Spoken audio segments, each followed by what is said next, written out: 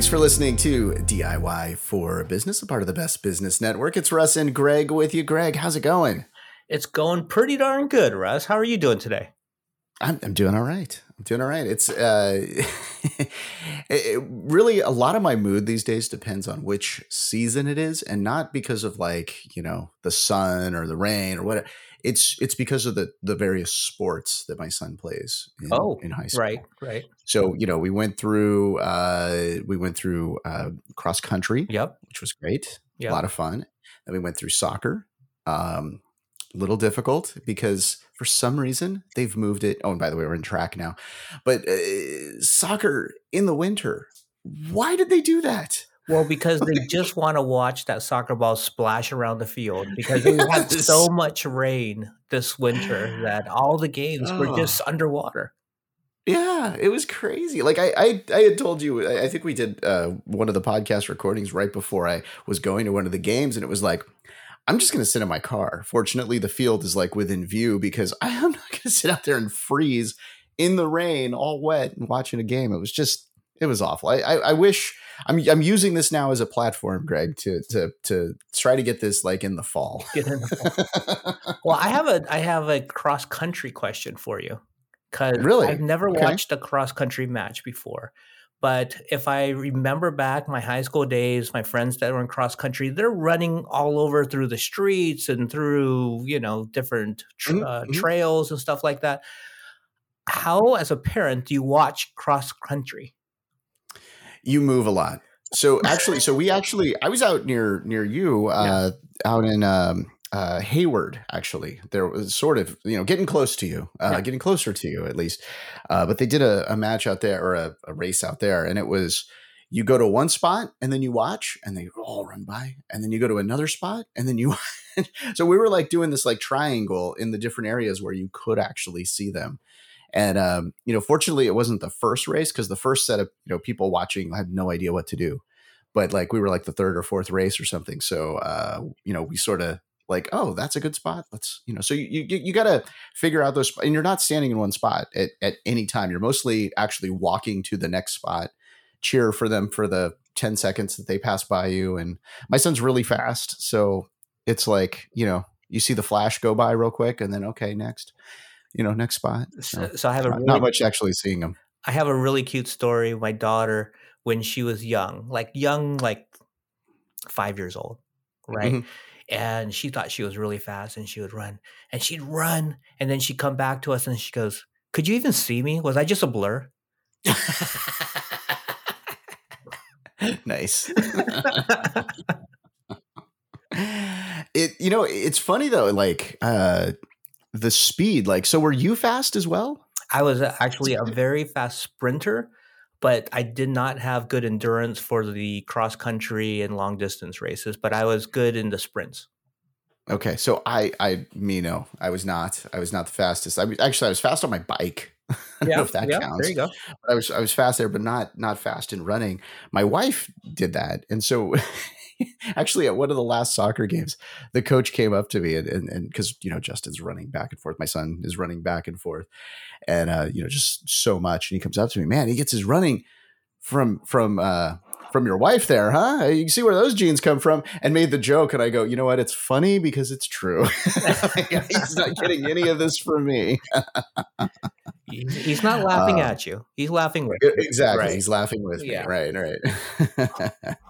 But the speed is picking up with the pickleball. So there's that. That's well, I had to mention that, Greg.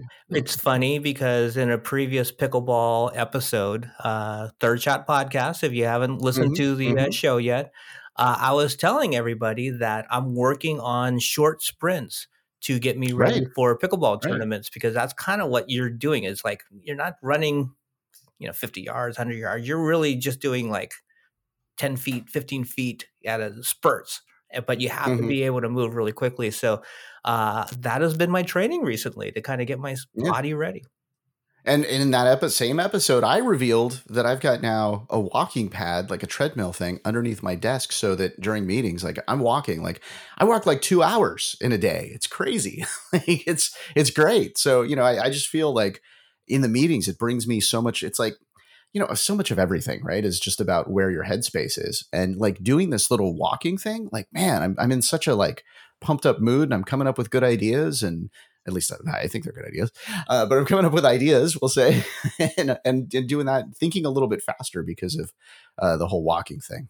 Well, It's really cool. if you were a client of mine or you were a potential client of mine, and I found out that you had this little treadmill walking pad under your desk while we were talking on the phone, I immediately would go to my CRM and make that note because at some Exactly. point that is going to come in very useful for the Exactly. Oh, relationship. and that's the whole thing, the whole active listening when you're talking to a client like that and you write those things down and you mention it like 6 months later. I did that to a client one time. I mentioned one little thing. I'm blanking on it right now, of course, at the top of my head, but I mentioned it years later because I typed it into the CRM and they were like so impressed. But there's no way I could have remembered it. I can't remember it now without the CRM, I guess. So, but yeah, the whole like sales like organization, right? Like that's where you and I like, you've got that like super sales guy, like you could sell anything, is what I will say. And you train salespeople to level them up. And then I'm like behind the scenes, like making these crazy systems to make it all like hopefully work out so we could actually provide the service that you're selling. Right. At least that's what we did for 14 years or so there. And it's like, if we could only find a guest that can combine those two topics together, right? Like that would be the greatest show of DIY for business ever, I would think. Well, guess what? We're going to have the greatest show of DIY ever. Oh my God, Greg. Oh. Hey, Liz, how was that for a setup for you, right? That was so fun. That was a great setup. We really built that up for you because we're excited about this. I mean, so Liz, to have you on the show to talk about sales and then also like the systems and the CRM behind it, like this is exciting for both of us because you're combining both of our skills. So I'll let you kind of introduce yourself here and tell people what you do. Thanks. I'm Liz Heiman, and I'm a sales consultant. But really, what I do is I take the chaos out of sales. So nice. A lot of organizations, they don't really understand that you need process and systems. So they keep hiring. We need more sales. Let's add another person and add another person and add a sales manager and add some more people. And all they're doing is creating chaos upon chaos upon chaos and wondering why are they not getting the result they want. So what I'm really focused on is helping organizations figure out how do you keep the amount of chaos down and get your sales organization so you can scale it, you can grow it, so you can hit your numbers and you can predict and manage and do all those things. Mm-hmm. Wish we could do with sales, but we're having a really hard time with. So that's what I do. Because that chaos is so expensive. And people don't really realize that. Like, I wish there was just a KPI for that, like chaos number, that like translates directly into money, because you are bleeding money when there's chaos like that. And you're not like having like, good systems. That's why I get so passionate about like building systems and making sure that a CRM works. When I see somebody and I've got this logs and whatnot, like Greg said, oh, it'd be great to put the treadmill in there. I would put that in there. Like he's got that insight, and to put that in there, like a lot of people don't. So it's one of those tough things. How do you get salespeople? Like how do you get them to actually level up to do that, to make sure that they're utilizing that and they see the power of those systems? So the very first thing is to create a CRM that works for them. Okay. So I'm serious. I have several clients that I'm in the middle of working with right now who their CRM was not set up for sales. One of them, their CRM was set up. They set the CRM up so that they could have cases to solve problems, and they're handling opportunities like cases. I have another one. They set the CRM up totally around the needs of the billing organization. Yeah. And so it doesn't have all the things that it needs for sales, and it's not set up so that they can do things like, oh, we've got distributors. We need distributor accounts so that we can manage all the people in there and have all the data and all the notes. And like, no, well, we don't really have a way to do that, is what they tell me. Or, I mean, I could go on and on, but if you want your sales team to use the CRM, then the first thing is to understand that the CRM is designed to help sales sell, to help them be efficient, to help them be successful, and everything else comes second. And that's how you get them to start using it. You create one that makes their life easy, not hard. So what features would you look for in a CRM specifically to help the sales team? So, well, I'm going to say my very first one, and you guys don't know my sister Alice, but we're both sales consultants, and this is our mantra: make the CRM so that the salespeople can say it and it goes in. Move that from this stage to that stage. This client is going to order this product at this price, right? Can you imagine if they could speak and it populated their CRM? I bet they'd be using it every single day. Oh, yeah, right? Yeah. But nobody builds on that way. So the next question is not what are the features that the CRM needs to have. It's how do you set up the CRM? So you can set up any CRM so it's functional, or you can set it up so it's absolutely dysfunctional. So things like, where am I tracking the progress of an opportunity? Am I trying to track it in the contact, or am I actually creating a lead or an opportunity where I'm tracking the progress? Well, if you confuse things, if you add the wrong things to the wrong places, if you're measuring the wrong things in the contact instead of in the account, like all of these things create chaos. If you put everybody else's stuff, mixed in with what the salespeople are supposed to be filling out, all of these things are creating chaos and frustration. So the very first thing is to think about, how does your sales organization work? What's your sales process? And how do you now map your CRM to your sales process, not make your sales process cram into your CRM? And that's how you get salespeople to use it, because now it's designed to help them do their job better. And they like it. Yeah, it's got to be fast. It's got to be well designed. Like the user experience is, I think, so often overlooked. And if you don't have like a great interface that's like really easy for them to just pick up and just like, oh, I'm going to press a button. Like I once did a database for sales. And this wasn't an excuse for me to get McDonald's, but I went to McDonald's and looked at their touchscreen because I'm like, they've spent billions of dollars probably on this interface. Like, I want to replicate this interface. And I went there and I played around with the interface. And of course I, got breakfast, but I played around with the interface and I sort of mimicked a lot of that in my database, where it was all push button. And it made it where, oh, I made a phone call. It was an outbound phone call. It lasted this long. This was the result. And it was all just touchscreen interface. And for the first time, we actually had salespeople entering in information at that particular place. It was crazy.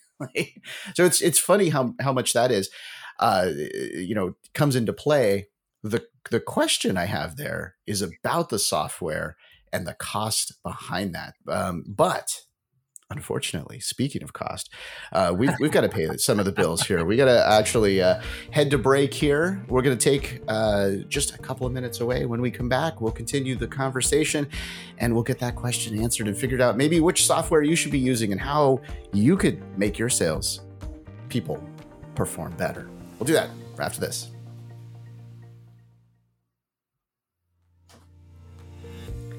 Thanks for listening and subscribing. Oh, yeah, and reviewing. DIY for Business, a part of the Best Business Network. Greg always likes to say, there's no star like a 5-star. Actually, he's never said that, but I think that works, right? What's funny, Russ, is one of my favorite bowling balls growing up as a young child was the 5-star. I remember that. I forgot about that. I think I had a 5-star, or at least would use a 5-star at the bowling. So it's gone full circle in my life. I wanted the 5-star as a young boy bowling, and now I want a 5-star review from all of our podcast listeners.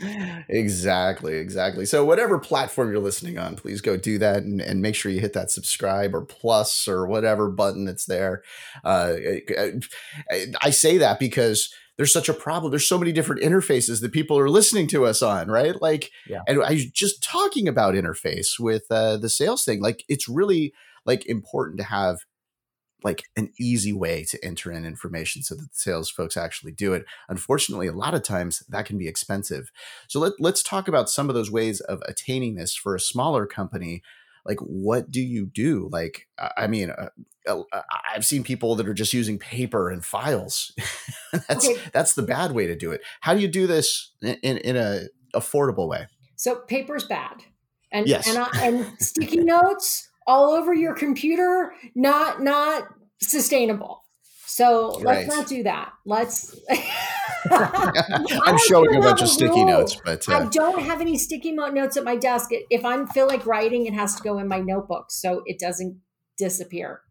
But I only have sticky notes till the end of the day. The end of the day, those go in and they go in the trash. So that's that. I do have that rule. I just sometimes the system's not fast enough for me to put it in. So the two of you are killing my opportunity to sell 3M as a sales opportunity here. So please stop on the sticky notes.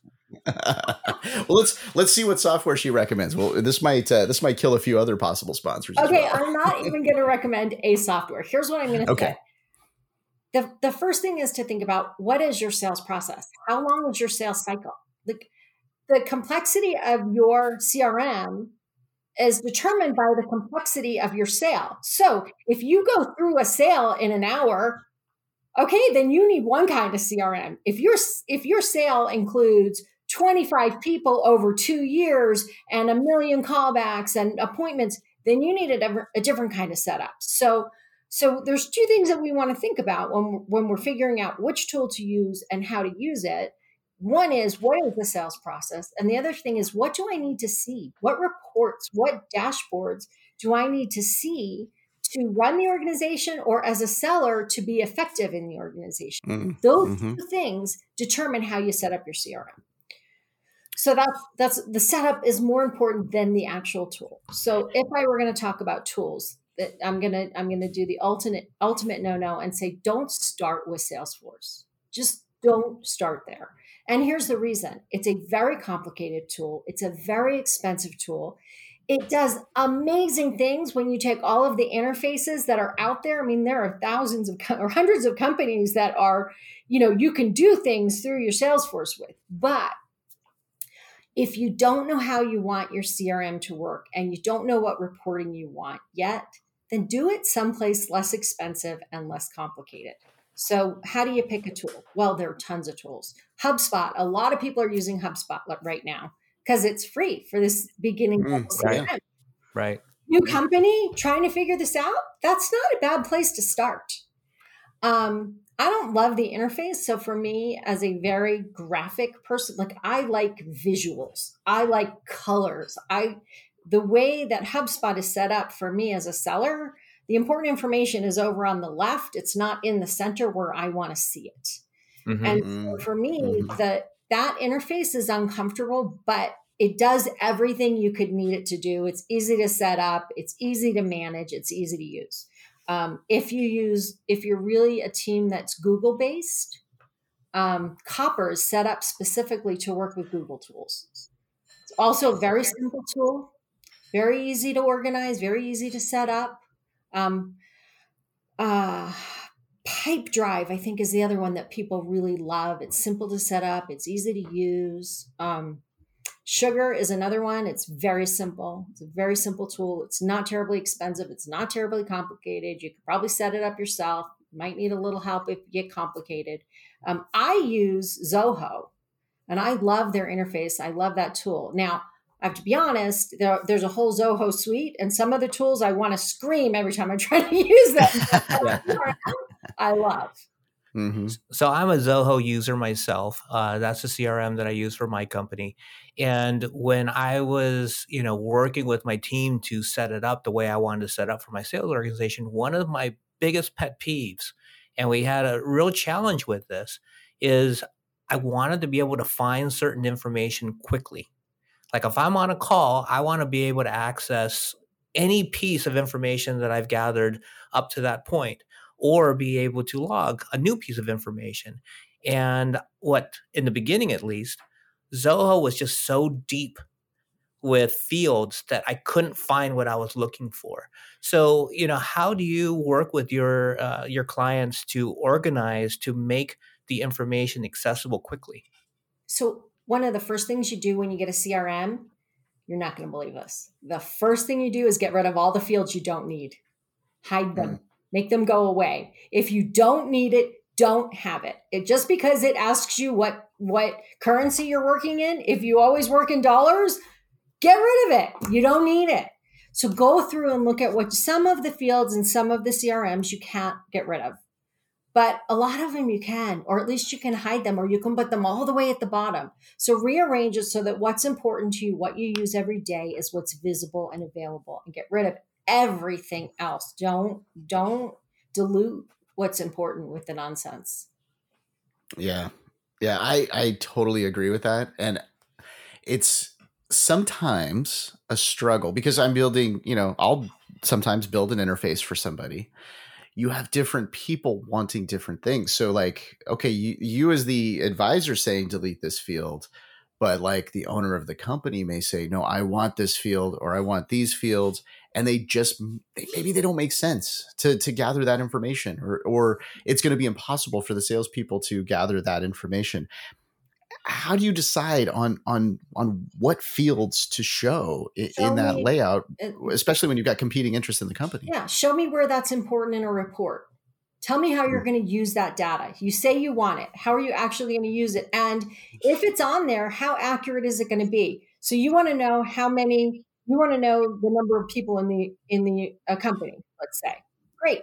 Pull the information from LinkedIn, and it's moderately accurate. Yeah. Right. So you're going to base what are you going to base on that moderately accurate information? So I think that when we start talking to the owners of the company, or to finance, or to production, and we really ask them what really matters, what are you tracking? What are you measuring? Because often the stuff that's most important to measure isn't anywhere in the CRM, and we've got all these other fields that nobody ever looks at. So Right. you can't show me where you want that in a report, how you're going to track it, and what you're going to do with it. 3, don't put it in there. Just don't. But meanwhile, I have other clients that have CRMs. They haven't segmented the industry of the companies that they're working with. Well, why does that matter? Well, if you want marketing to do campaigns for you to certain industries, if you haven't segmented, they can't do it. All they can do is send out. Or I have another client who has no titles in their CRM. So, and these things happen really in weird ways because data gets transferred or moved or whatever. Right. But let's think about what we're doing with this data. Is marketing going to use it? Is somebody going to call those people? And if somebody's going to call those people, it'd be nice to know what their title is so I know what to talk to them about, right? All of those things matter. Yeah. So you've mentioned marketing a couple times just recently in this conversation. And I'm wondering, when you're building these CRMs for a sales team, you got your marketing team, you got your finance team, are you building different layouts for each department based on what they use and what they need to do their function? Yes and no. It depends on how the CRM is set up. So I always start, like, if we can order it so that the top of the CRM has the most important things that the sales team needs to function, then we can start to think about what needs to go after that. We have to be really careful, though, because when you start bringing in everybody else's needs, you start to get a lot of mess. So who's going to fill that out? Is the salesperson supposed to fill this out? If the salesperson's supposed to fill it out, put it in the top module with the fields that the salesperson's supposed to fill out. If it needs to come from marketing or marketing fills it out, put it in that module. If it's about finance, then put it in that module. Don't cram it, mix it all up together. But I will say, when it comes to marketing, there is one thing that is really important. And that is, we often track the source of a lead through the contact. So as a lead, we track it, and then it becomes a contact, and we track it, and then it becomes an opportunity or a company, and that lead source data goes away. So now, as a company and even as a salesperson, how do I look back and go, yeah, all of these leads came from this event. I want to go back. We have no idea what happened because we don't know what closed or didn't, because we didn't track it all the way through. So those are the things when I'm talking about, what are you tracking? What are you watching? What are you measuring? That's the stuff that needs to be in there. Yeah, totally. I've seen that, and I've seen that with, with data, like moving systems, or, like you're going from, let's say somebody's going from Zoho to Salesforce. So much stuff could get lost, like, so, so much information. And it's like, I've just always been a big fan of, don't delete anything, like, leave it there if you can. because you don't know if you're going to use it or not. You can hide it. You can put it to the side, but like, don't delete it. Like, don't be destructive about the data, because you never know when you're going to need it at a certain point. I've just got to throw in, because I'm the director of marketing over at Beeswax, who builds a ton of databases specifically in FileMaker. I got to throw FileMaker in there. Have you ever used FileMaker? I haven't. Oh, Claire's FileMaker. There you go. There's another option for you. You should check it out. It's amazing. See, I've got to throw in my marketing and sales skills right there. Hey, now I can sell FileMaker. Thank you. There you go. Let's get them as a sponsor. There you go. Now you're doing me a favor. I'm going to put that in the CRM. Exactly. So FileMaker is one of the things that we work with, but we work with a lot of different technologies. And one of the things that makes it difficult about being a director of marketing at a company like that is the technology is always changing. So I'm always having to learn about these new things that are coming out that are on the cusp. And then, like now, okay, we've got a team that's going to start building this project out or whatever. So how, when you're selecting these, how do you sort of future-proof your CRM, not just the data and getting the right fields in the reports, but how do you start to future-proof this so that as your company grows, the CRM and the processes and everything that you've created grows along with you? Yeah, wow, that's a complicated question. I don't have a simple answer, but the first thing is you can't, right? Because we keep thinking we know where things are going and they go someplace completely different, right? So Right. we have no idea. Mm-hmm. So we get ideas and we can try to envision where we think we're going to be. You guys were talking about this in one of your other podcasts the other day that, you don't know for sure what's going to happen. So you go, okay, well, we have 25 people now. We have 50 people. Now we're going to have 1,000 people, right? Mm-hmm. So how do I imagine that? And I can also start imagining, well, are we going to start selling to more complex organizations? Are we going to start selling more simple products? So we can start to think about the vision of our company. What's our vision? Where are we going? How are we growing? What areas are we growing? And I do that with my clients where we talk about those things. And then we actually talk about the sales strategy. How are we going to hit those numbers? And when we understand those things, we can start to think about what does our CRM need to do today? And what's it going to need to do tomorrow? Mm-hmm. But in all honesty, you can't future-proof it. You can't, because the world changes so quickly. We had no idea even 7 or 8 years ago. I don't know. My friend from Nimble would say that isn't true, which is another great CRM, that we didn't know how important social media was going to be in our selling process, right? But he built Nimble all around social media and social media interactions. But as an owner of a business, I may not have that clarity to know. So you do your best, and then you plan to be nimble. You plan to review and revise. The sales process is never done. The CRM is never done. None of those things are ever finished, because as you evolve, those have to grow and evolve with you. You're going to outgrow your CRM unless it's Salesforce. But I guarantee you, at some point, you're going to restructure the way you use Salesforce. Totally. Right. Totally. And that's the thing. I mean, the sales, great. How many versions of the database did we go through over the 14 years of us working together? I mean, we went through a number of them, and it is because our company was evolving. We were growing, and we had some different needs of the database over the years. So luckily, you were really good at FileMaker, and you could kind of grow the database with our needs of the company. So that was very fortunate that you had such good knowledge of the CRM.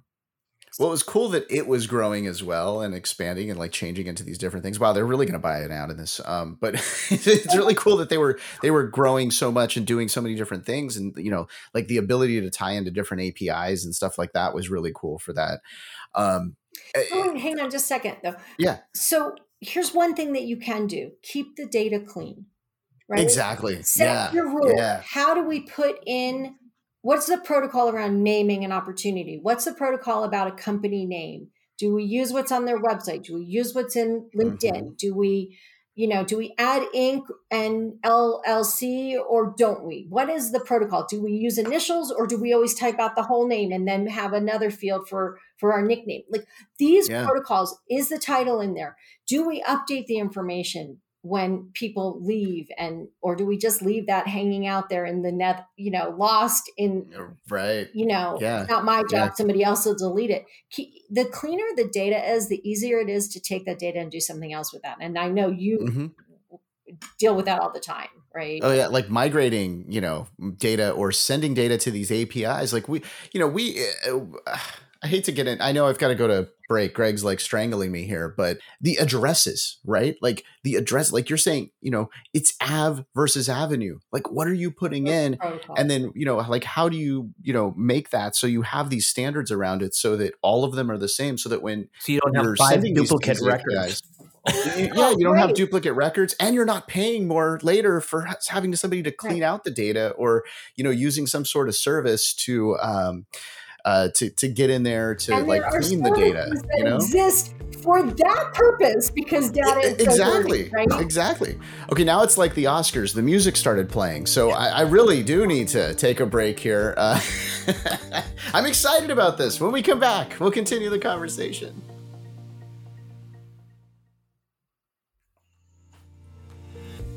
Thanks for listening and subscribing to DIY for Business, a part of the Best Business Network over there on Electrocast. Head over to electrocast.com. There's plenty of podcasts for you to enjoy. I don't know, 60, 70, 80 different podcasts now as a part of this network. I think we're over fantastic. That, And there's the Best Business Network within that. And we've got a lot of great business podcasts to just really talk about whatever you need in business. You're gonna hear that over there on the Best Business Network. So be sure to go check that out. Right here today, we're talking about sales. We're talking about sales process. I got all excited about CRMs and data, and I'm going to try to pull that back a little bit, because really a lot of this is about really just the sales process itself, right? So we should probably talk about that. I should like pull myself back here and let's talk about that, right? So Liz, when you're meeting with a new client and you're kind of understanding what their strategies are, what their goals are, how do you take that information and build it into a formal sales process for them? So I actually have a process for building a sales process. Oh, I love that. I love that. Processes have processes. I love it. Yeah. So there's a couple of things that are really important about building out your sales process. The first is that you need to identify what the stages are. And I want to talk about stages in just a second. But first is you've got to figure out, these are the stages of my sales process. And you might say, hey, when we're selling this, the stages are a little different than when we're selling something else. Sometimes it's different. I'm selling to schools is really different than selling to businesses. We have a totally different, so you might want to think about that. But the first thing is to say, look, this is the sales process. These are the steps we go through. And then the next thing is to say, what are the rules to move it from stage to stage? If I have these stages, we have to have rules that we all agree upon. And the next thing is to say, what happens in these stages? During this stage, what activities are we doing? What questions do we need to have answered? So that's the next thing. First is activities, then what questions we need to have answered. And then the last piece I like to create is the sort of, what does the salesperson need to do this? Is there content? Are there tools, a CRM? Are there signing documents? Are there, what are all of the things they need in all these different stages to do this? Which takes us back to this marketing question. I'm going to throw them in there again, because when you map that out, marketing goes, oh, we can create those, right? We didn't know we needed them. Yeah. So that's the first thing, is being really clear about what that process is. Now I can map that in the CRM because I understand all those pieces, and I can have check boxes, and I can have momentum, and I can do different things. I can have the answers to certain questions required. And so that's the beginning. Before I can set up a CRM, I have to really understand what the sales process is. So I don't know if you guys want to ask me anything about that, but I want to talk about stages in a second, because that's really where things get crazy. Oh no, I like that. Let's get right into it. So here's the thing that I'm finding, and it's so I grew up in the world of stages are, prospect, qualify, whatever, cultivate, close, right? Those are the stages. In the Miller Heiman vernacular, we used to talk about above the funnel, in the funnel, right? Right. All funnels. Right. Okay. So what was it really interesting about that early model was that it was not based on activities. It was based on the way we sell, which should be based on how buyers buy. So what has happened recently is everybody's moved to this activity-based sales process. I don't know who thought of it. If we could get in a boxing ring together, I would probably do a knockout because I am so frustrated. Oh no. And here's what happens. If I think about the buying process, my buying process is not meeting, demo, proposal with client. That's not my buying process. I could ask you for a proposal anywhere along my buyer journey. Right. Proposal, because you put a proposal in my hand, does not mean I'm ready to close. It might mean I'm at the very beginning of my exploratory process and comparing all these different things and trying to understand.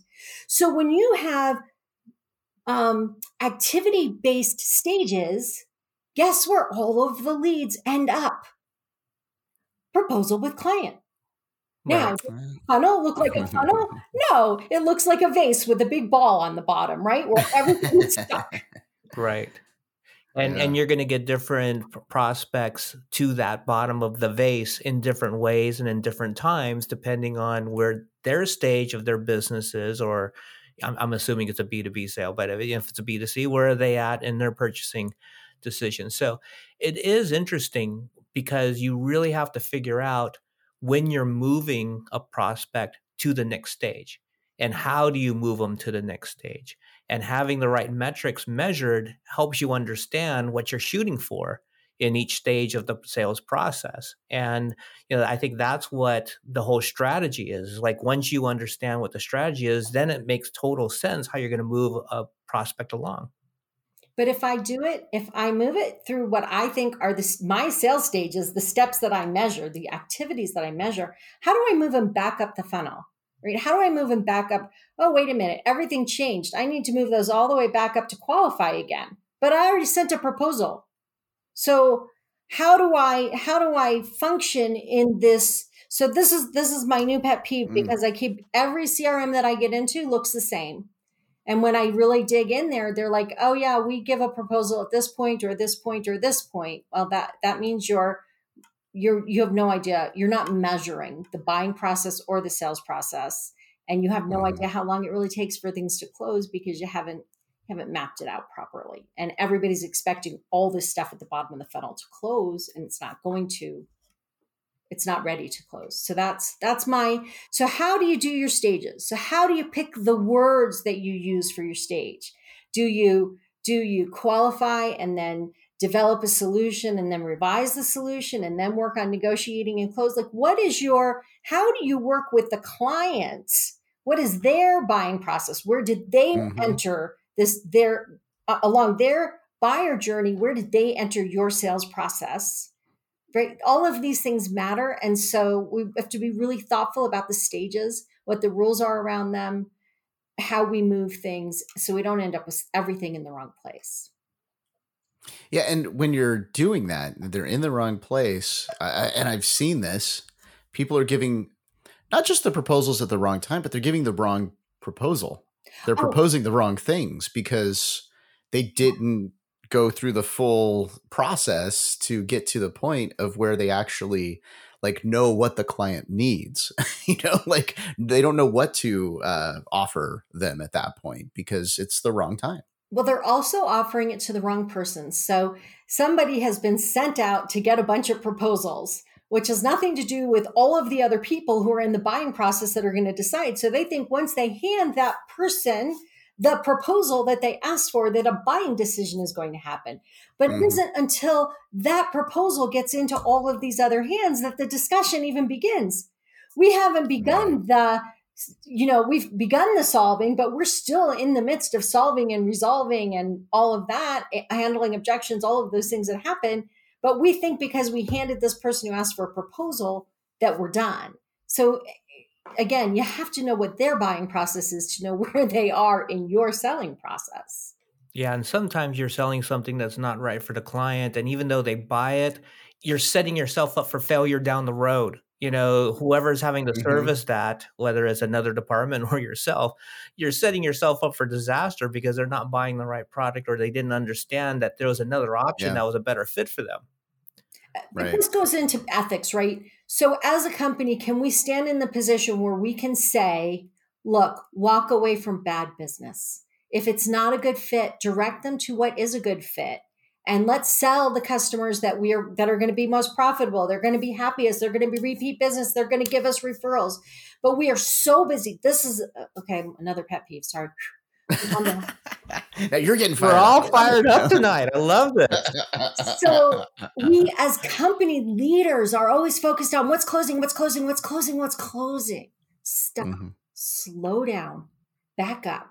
What's in the funnel? What's the momentum of the funnel? How are things moving through? What progress are we making? If I'm always focused on what's closing now, we're putting pressure on everyone in the organization to close bad business. So let's get the right business in the top of the funnel and moving through the funnel. Let's qualify out the stuff we don't need that isn't good business and focus on the stuff that we want to close. So that's, this is a big problem. Yeah. So, okay. One of the questions that I've now, Greg, we do so many podcasts. I don't know if I asked this on the Pickleball podcast or the Learning More podcast or this podcast, but I love this question. What can somebody do today? Like if they're listening to the show, they are now they're fired up as well. They want to go make some move today to take at least a step in a positive direction of creating, this system. What can they do? So the first thing is sit down with your salespeople and say, what's working and what isn't? What is working about the CRM and what is not working about the CRM? And then look at what you are doing and decide, do you have the right reports to make decisions? Right. The second thing is to say, what is our sales process? What is the buyer journey? Map it. The buyer does this, and then they do this, and they may interface with us here or here or here along their journey. So then what should our sales process look like? How should we map our sales process and make your CRM match it? Those are the simple, not easy, simple things that you can do. And I encourage you to ask for help, right? If you know somebody who's done this before, who knows how to do it, a consultant who does this stuff, take the time and get some help, talk it through, figure it out. If it wasn't right the first time, so what? Go ask somebody to help. It's okay. I have a feeling that if they contacted Liz Heiman, there's a person that could help them with their organization and their processes and their CRM and just putting all of this together and have it make sense for them. So Liz, if somebody wanted to get a hold of you, what is the best way for them to reach out? I think the easiest way is there's two ways. One is you could go to regardingsales.com, which is my website, and you can sign up for a meeting with me, or you can send me a message on LinkedIn, tell me how you found me and what you want to ask for. And I'm happy to connect and help you. And here's the thing you should know. If you want to spend a half an hour with me and just sort of say, here's what's not working, could you tell me what to do? I'm a sucker. I'll do it. Call me. I'm happy to help for a little bit. If there's an opportunity to work together, great. But don't hesitate to ask for help. And if I'm the one you want to ask, then set it up and ask me. That's awesome. I love that. And I have some people that I know that I may send your way because they'll take you up on that, and I'm sure they'll turn into some clients for you. At least hopefully. That would be great. That would be awesome. Well, thank you, Liz, so much. I got to tell you, if you're going to do this half an hour call with her, you could see how much fun it's going to be. Like, Greg, come on. We had so much fun this episode. So it's the fastest show we've ever done because it was so much fun talking to Liz and learning from her. I mean, that's the thing. Both of us are really into this sales and the processes, but I learned tonight. So thank you so much for joining us, Liz. Oh, good. I'm so glad. Yeah, I as did I. So thank you so much. And thank you for listening, subscribing, and reviewing to DIY for Business, a part of the Best Business Network and Electrocast Media. Look at that. I'm jumping ahead of myself here still. Hey, the subjects that we cover on this podcast are selected with the goal of helping your business grow, but all of the information provided is opinion-based, and you might want to consult a professional like Liz there to discuss your exact business situation. Greg and I, well, you know what? We love doing the show. We also love hearing from you, and we would love to hear your suggestions for future episodes. Yes, just go to our website, DIYforbusinesspodcast.com. The link is in the podcast description. Head over there. You can also check out all of our past episodes. And as a reminder, you can also, review us on whatever app you're listening on right now. I'm just saying that again, Hey, we thank you for listening. Thank you for subscribing to DIY for Business, where you are not alone. Welcome to Abracadabra, Create What You Speak, the podcast that combines spirituality with creativity. Here, guests from around the world share their stories and insights on navigating life's challenges through art, music, and creative expression. Connect to yourself, others, and the world through empowering conversations viewed through a spiritual lens. I'm Ilan Azulay, your host, a spiritual mentor, and a sound therapist. Electrocast. Hello, I'm Polly Campbell, the host of Polly Campbell Simply Said, the weekly podcast where we talk about how to live well, do good, and be happy. And let me tell you what, we tap into the great minds of authors, business leaders, entrepreneurs, and so much more so that we can learn how to do the work that matters and create the lives we want to live. Join us right here on Polly Campbell Simply Said on the Best Business Network of Electrocast. Electrocast.